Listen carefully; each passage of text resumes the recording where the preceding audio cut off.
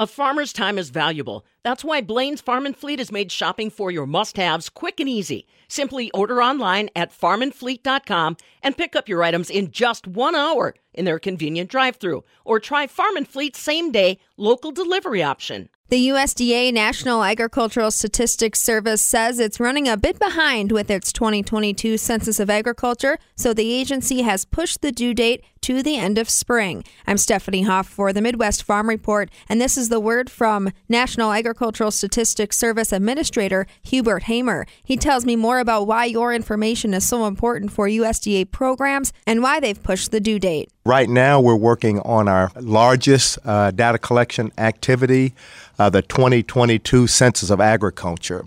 Basically, in a nutshell, it measures the structure of U.S. agriculture.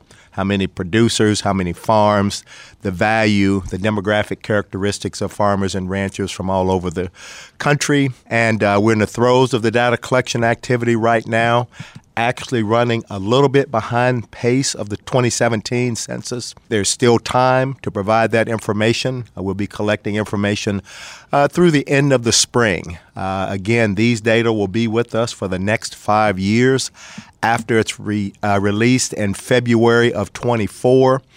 So it's very important that we have the most accurate information. Again, these are data down to the local areas, to the more than 3,000 counties, parishes, and boroughs across the United States. So we want the most accurate information for farm policy and other decisions that will be made affecting agriculture and the farmer and rancher community. He says the census date has been extended to give everyone the chance to respond. We want to make sure that we allow everyone an opportunity, regardless of location and size. I'll just give you a point of reference. The 2017 census, our response rate was 71.8%, which is excellent.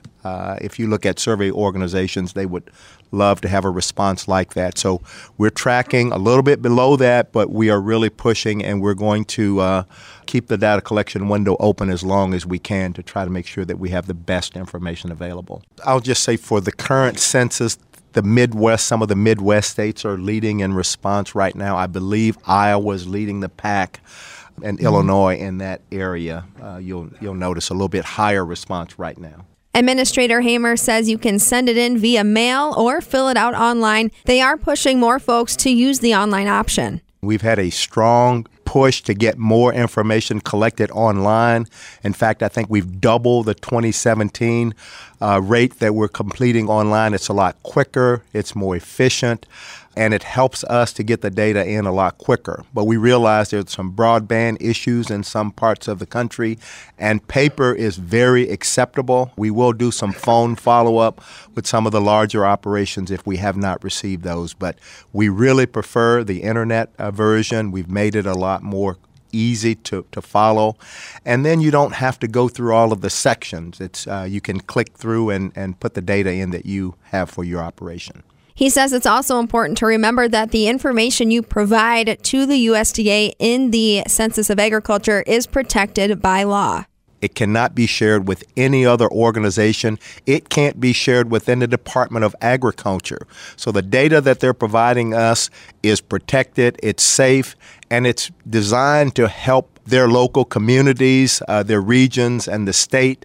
Obviously, the Farm Bill discussion is coming up. You always want to have the most up-to-date, accurate information for those types of decisions. USDA uses the data to help administer programs from the Farm Service Agency or the Risk Management Agency. Administrator Hamer has more details. USDA is a very large consumer of this information.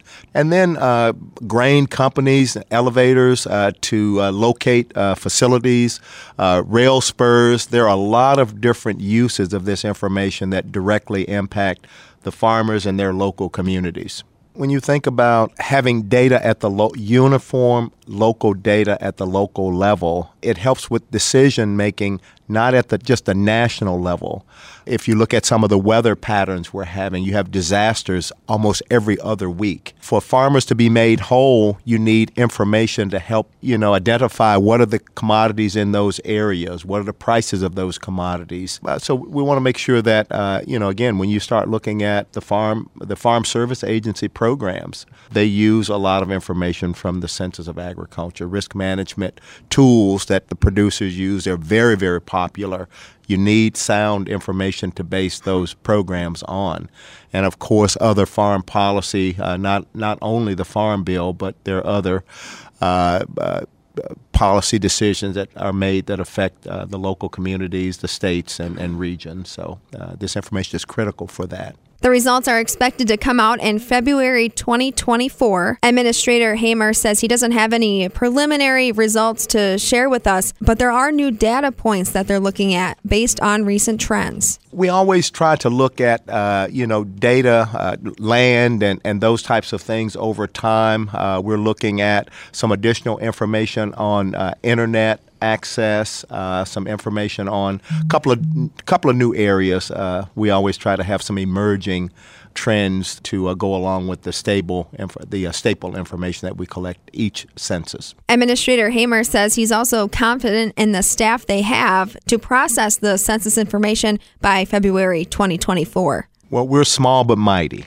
Okay, we're one of the smaller agencies in USDA. We have about 825 federal full-time employees, about 3,000 contract employees that help us with the data collection efforts.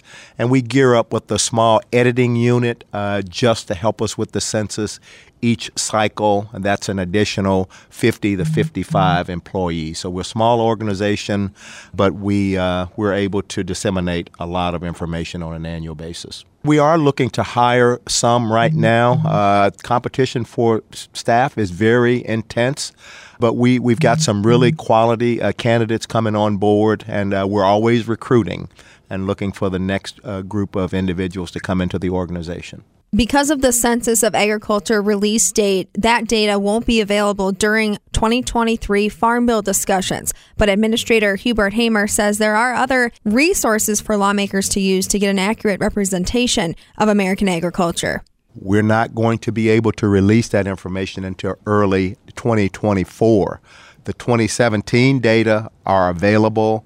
All of the other reports that we disseminate, about 450 on all aspects of agriculture, are able to be able to use in that discussion.